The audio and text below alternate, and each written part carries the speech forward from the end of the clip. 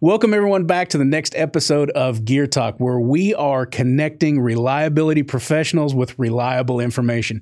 Today, we're going to get into a topic of lubrication programs, good, bad, and really how do we empower people to take a leadership position or at least leadership activities to garner support to really develop a lubrication program and to make it better. And no stranger to this is our guest today, Jeff Walkup. Now, I'm excited. I've known Jeff for a little bit of time now, and he's got a big, interest in lubrication programs, fluid analysis. He's been in a lot of different industries. And with that, I think we're going to bring Jeff in. So Jeff, thank you so much for joining us today. I mean, I can't, really think of someone else that I'd love to talk about this topic for, especially. So since part of this is we want to connect, reliability professionals with reliable information, we want to understand, who you are as a person. So if you don't mind giving us a little bit of background, that'd be fantastic. Well, appreciate it, Wes. Matter of fact, I just thank you for the opportunity to be here. As you said it, I'm very passionate about this. I enjoy it. I've been involved with NORIA for, oh my goodness, going back 1999, 2000, really kind of cut my teeth back in the day with that. And I remember some of the old names. I mean, I always tease Mr. Fitch about back in the day when he had hair and it had color to it. But going back the days, I remember Mark Barnes and even, Drew Troyer and a lot of the other people that worked there through the organization. I went to a lot of the courses starting, in the early 2000s. Met some of the best people that I know in the organization. And typically when you think about, tribology, lubrication, reliability, engineering, maintenance, the tribology aspect of it is one of those kind of black arts. It's not really taught in some of your engineering schools and whatnot. I'm an engineer by trade. Also have an economics background, mechanical engineering background. And as you said before, I've got to work as an end user from, Fortune 500 mining companies for, nearly 20 years at one. I grew up in a construction family.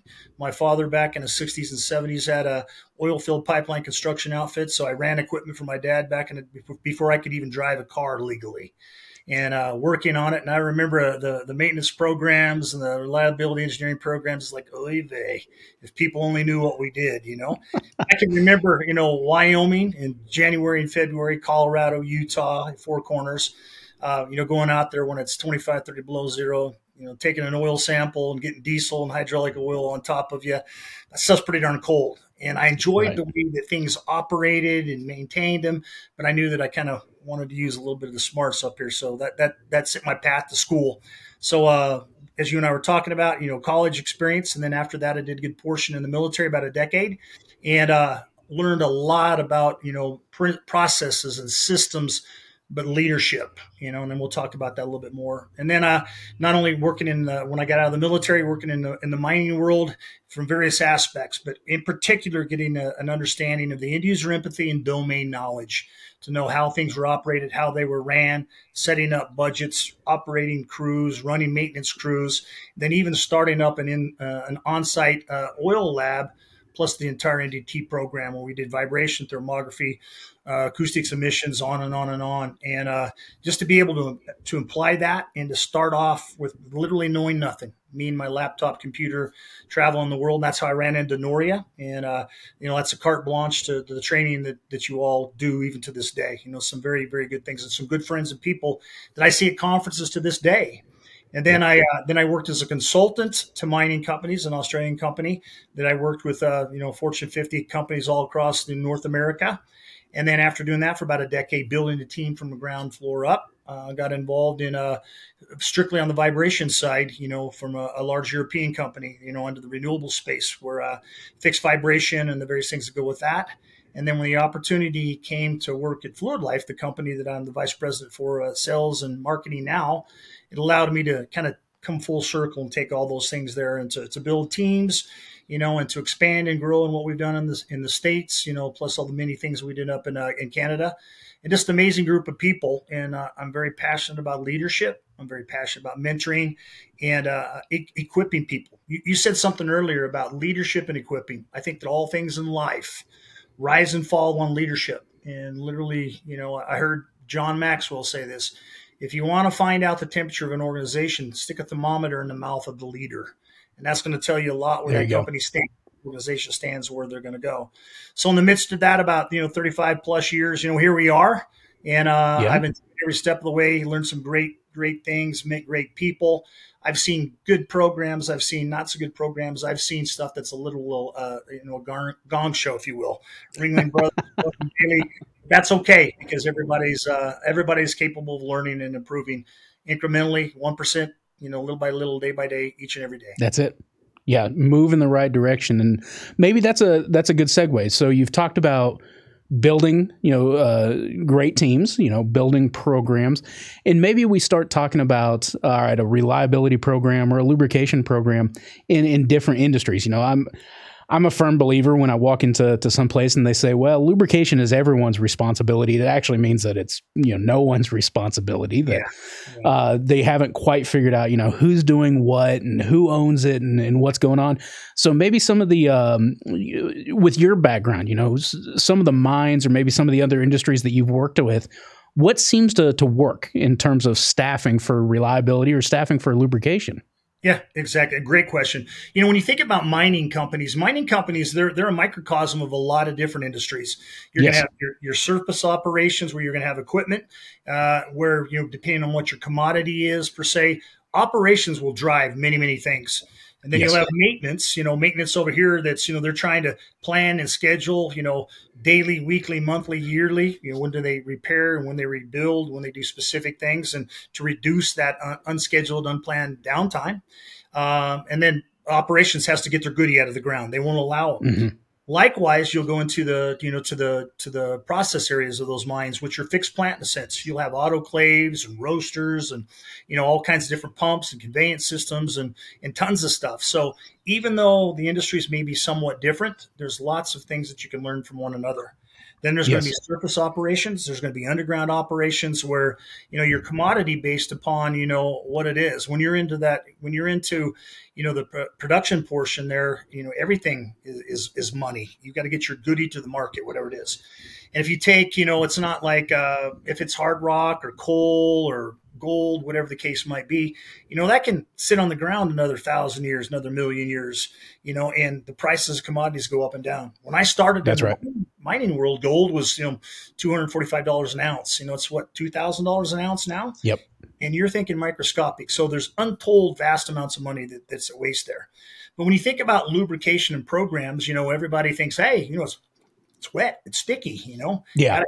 I see grease puking out of it. That means it's got to be good. It's got to be. It's leaking out. There's got to be something in it, right? So I think first and foremost, it is tribology, oil analysis, lubrication. It's a hidden art, if you will. There's a little bit of voodoo science behind it, but more than anything is people don't know what they don't know.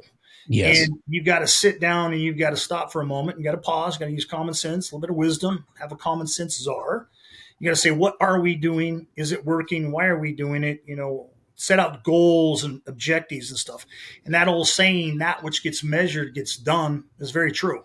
If you don't score, I don't care if it's kids that are playing ball out in the backyard, football, kickball, somebody's got to keep score. And if we aren't keeping score, how do we know we're winning, right?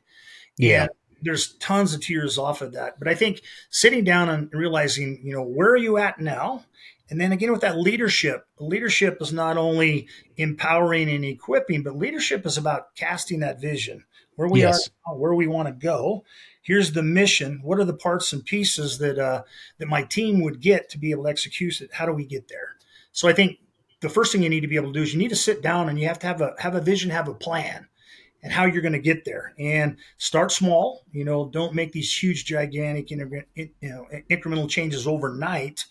But and that'll steal momentum more than anything. If you try to do too much too soon, you kill people.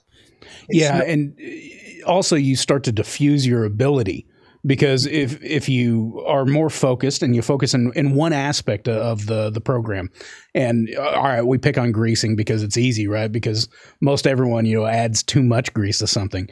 But to be able to start doing that exceptionally well, one spot to where you can visually see it, usually starts the momentum. You mentioned John Maxwell earlier, right? His laws of leadership, one of them is the law of the flywheel, right? Getting people on board to things. And you do have to be a little bit more intentional. Yeah, momentum. Exactly. Yeah, being intentional. So I think, when it comes back to the staffing portion too, you have to have key people put in place, people that can embrace it, make it their own. They have to show some autonomy, be proactive. Mm. They want to learn as much as possible, and filling our minds with things that have worked at other places. There's when you look at like the military and the special ops community, they have a term NFQ, never freaking quit, right? But if you're going at something and you're doing it over and over and over again and it's not working, it's not right, is that hill worth dying for? You don't want to keep doing things that are unsuccessful. Likewise, when Einstein said it, last time I checked, pretty smart guy. When Einstein said doing the same old thing the same old way, expecting a different results, definition of insanity. And I think organizations do that. So I think we have to appoint key people that are passionate, people that get it. Have to invest in them, give them time and opportunity to start something, to see it through, have measurable goals, have milestones. You got to be flexible. You've got to be agile. You've got to be quick to get back on course. Again, the military, if you take a compass, 360 or a Mills compass, 6,400 mils, if you get one direction off course, that's not that big of a deal. But one direction, one degree, 5 degrees at 500 miles, you're thousands of miles. Deflection is huge. So get back on course as soon as possible. Be humble, be teachable, be willing to receive and to learn. And then putting key people in place is so fundamental. If we don't have people that own programs and own things and own their actions and then hold people accountable, that's not to say we're always looking for things, but we got to own our actions, we got to hold people accountable, top and or bottom. We have to have tools that we can make sure that we're transparent up and down the organization.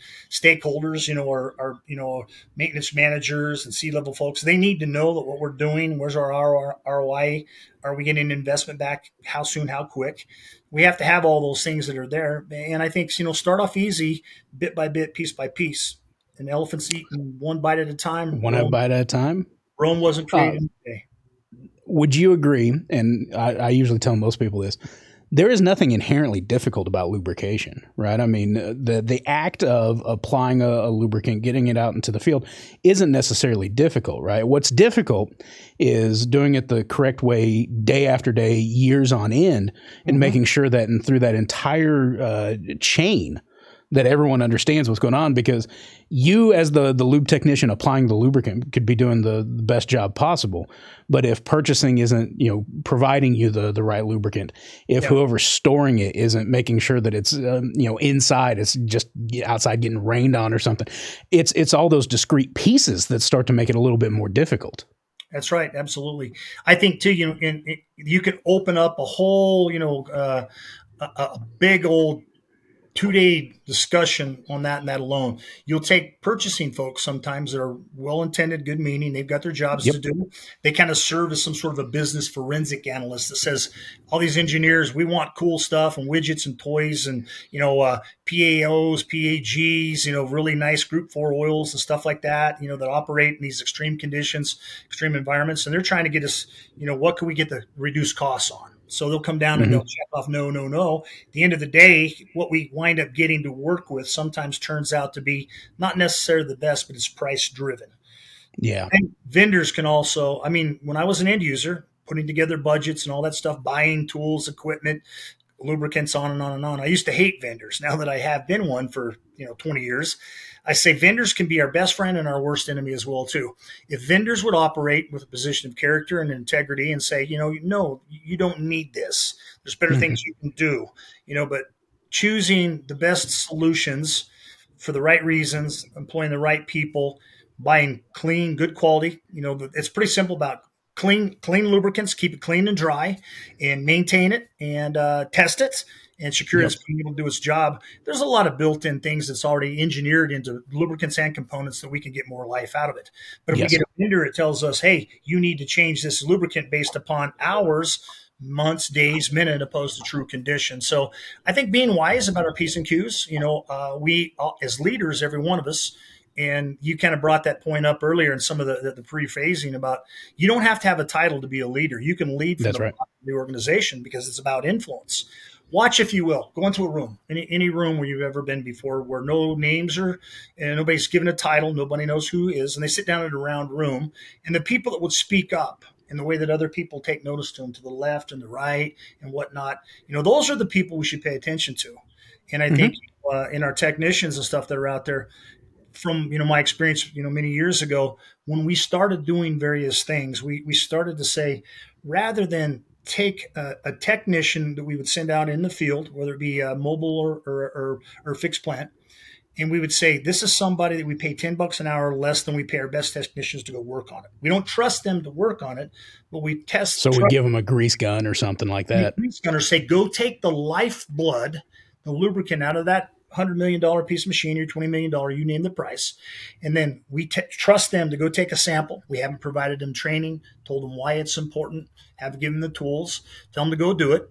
It's 45 below zero, 25 below zero, 120-degree heat down in Arizona. And they Yeah. bring that back, and we make all these major decisions on that. If we change that thinking and say, let's invest in people. For every hour that you would spend doing something out in the field, you spend 5 hours looking at the data, ascertaining it is correct. Make sure you have the right training, the right reasons. That's why consistency, sample ports, pitot tubes, teach them contamination control, the why. Watch what Yep. happens. And we did that, and we saw untold value of our whole program. We saw costs drop, we saw improvements take off, and to just invest in people. So I would say that's the number one thing too. Invest in your people.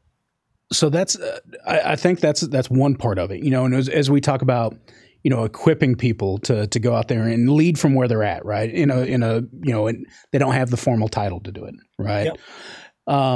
So one aspect is equipping them with what they should know, or the why, right? In fact, there's a whole book called "Start with Why" of why we're doing this.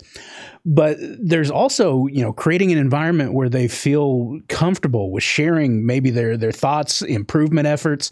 Yeah. In your experience, how does that work? I mean, if these are the people that are actually in charge of this, they're actually doing it, and maybe they have good ideas, how do you make sure that they feel comfortable enough to bring those out and then put them into action? Yeah, exactly. Well, I'll start at the top too. For example, a lot of times people that are in leadership roles, right? And then we can kind of play here back and forth with leadership and management. Big difference. Yeah, they are different. Managers, can be take care of the execution of the mission that the leader is Sure. casting down through the vision, right? Or leaders, and it's about executing and checking off boxes and doing X, Y, and Z. But a lot of times I've seen this happen before. One, the person that's elevated into a leadership role may not necessarily be the best equipped person for that job. Might not have all the tools or the talents. They might have been the technician, the millwright, the mechanic that's been there the longest. And Or was the most technical adept, which doesn't necessarily qualify you to right. manage people or lead people by any means. Absolutely. So I think, we got to examine who are in those actual roles, right? Are we putting people in there that have the ability, that are multidimensional, do a lot of things, but the ability to be able to communicate, to empower, to inspire, to mentor people, so that we can take that human element. And now we're employing artificial intelligence, machine learning, edge computing, all these things. We've got drones and widgets. And if some kid at Georgia Tech or MIT can think it, believe you me, it's already in place somehow or some way. Have you seen the things like the Boston Dynamics are doing, those Right. robots, the Spot, we've seen those at the reliability plant conferences, drones, where all that's all came from. I mean, Wes, going back into my time, when I went to college, the PC didn't exist. So we had to be creative to plagiarize. We literally had to fucking read and write, and you couldn't, there was no artificial intelligence. There was no chat GPT. There were none of these things, right? So as that's gotten faster and more and better, being able to take people that they can say, first of all, I've got to hire the best people, and I've got to hire people that are smarter than me. I've got to teach them and train them all the tricks in the trade that I know to help them. I got to turn them loose, to allow them to build off of what I've gone. Now that's a maturity aspect that a lot of folks aren't willing to do a lot of times, because that exposes them, and in their mind's eyes, it puts them to risk to be replaced by somebody else. Yeah. And I think it's very important that we have to be willing to give them all the knowledge that we know and then some. We've got to be able to allow them to stand on their shoulders. One, we can't take people to a place that we've never gone before. You know what I mean? Right. I can't expect somebody to go do some stuff that I've never done or know anything about. And hey, good luck. Hope that turns out well. But we got to be willing to really invest in them and people. And then we've got to encourage them the same thing is that as you've learned from things, including failures, that we could talk forever on that. People love to talk about their success because their Yes. success is loud. Man, look what I did. It's not what I did. It's what we did. But if Yeah. we stop and say those three things are great or 10 things or whatever, but let's talk about our failures because our failures, they aren't failures if we don't stay there. Failures are ways of how not to do it and how did we learn? How did we pivot? How do we get back on course? I think those are I some. love the aspect that right, success has many fathers, but failure's an orphan. That's the Absolutely. other aspect of it too. Is when we celebrate successes, all of a sudden everyone's involved. Yeah. But if there's a failure, all of a sudden no one did it. No one knows what the last person was. Yeah. But to be able to say no, it's not a finger pointing game. That's right. It's simply all right. What were the breadcrumb this? Yeah. What happened at each of these stages that led to some sort of issue? And a failure doesn't necessarily mean a catastrophic machine failure, right? A failure could be we got a bad oil analysis report. Was right. it how we sampled? Was it through this whole line of chain of custody of things? Did something break down in that? I mean, it doesn't necessarily mean pain. It just means this is an area that we can improve. Absolutely. And any person that isn't humble enough and willing to receive correction and be humble about it, you said something that a finger pointed, and I just thought of this. When I point that finger, I'll say I'm pointing at you or the camera's there's one finger at Wes, but there's three fingers pointing back at me, right? So we've all got to own our actions and be willing to say, hey, that my bad. We've got to be able to say, we did this, no excuse. Let's find out how to correct it. And I kind of equate that. I was sharing with some of my people in a mentoring session today that work for me is that not be fixated on the problem, but be fixated on the fix. And I always tell my people too, and I would say this to anybody wherever I would go, is that, the world is full of complainers. So if you complain about something, for every complaint that you have, give me 2 or 3 things that are going to fix it, that we can walk away from the table today to fix this. And then let's get back on track and it'll all take care of itself. And I think, as a leader equips and mentors people, allow them to have an environment where it's okay to make mistakes, where it's okay not to know all the answers, but to encourage them to learn, to pull in from other people, to draw on, own internal resources that are there.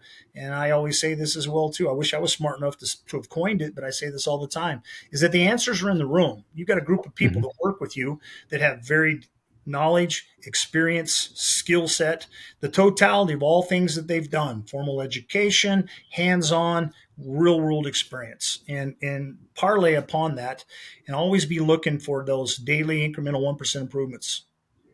Jeff, I hate to do this. I can't believe it. We're already bellied up against our time, but boil this down for me. I want to give you the last word, right? Key takeaways. You've already talked about empowering your people through education, but if someone's kind of starting this journey and they're really wanting to see some improvements, give them a couple quick hitters here on what you think they should start with. Yeah, exactly. I think first and foremost, look where you're at. What do you have? Is it working? If not, do little tiny things that you can start that day and that day alone to make improvements on. Be willing to ask for help. Look to other people, mining companies, oil and gas companies, renewable companies, people at other places. Ask them what they're doing. How's this affecting their bottom line? Get some takeaways. Go and visit other sites and locations. Invest in your people. Provide them training. Tell them why training is important. Don't say I don't have money in the budget to do it. No, you're a fool if you say I don't budget for being able to do that. The next part is you're always going to have about every 18 months, every 3 years, people are going to be in transition. People are coming and going, roles are changing. If anything in life that is consistent is the inevitability that change will come. And don't give up. Be persistent, be patient, be resilient, be willing to challenge assumptions in all things. At the end of the day, if you're doing activity that moves the needle, you're making progress. If you're just doing activity, you're a duck on a pond. Looks calm on top, but its legs underwater just a kicking. furious underneath. That's Jeff, it. I absolutely love it. I learned NFQ from this one, so I'm going to steal that one. But I'm hoping that you'll come back on because it sounds like we've actually got quite a bit more to unpack.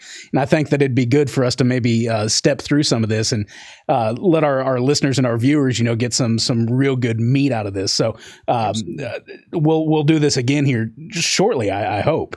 Matter of fact, we'd love to. Passionate about it. Love getting the word out there. Love helping all my other friends and stuff out there. Hey, we're in this race together. You know what I mean? Yep. And then just real quick, how would someone get in touch with you?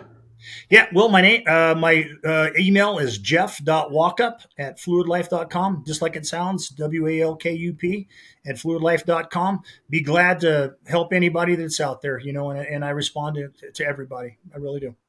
All right. Well, Jeff, thank you so much for joining us. And for everyone that's listening and viewing, thank you so much for this.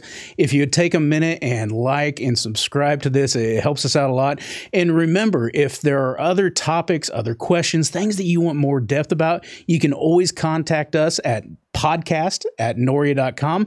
And we'll be joining us here again really soon for the next episode of Gear Talk. Thank you so much.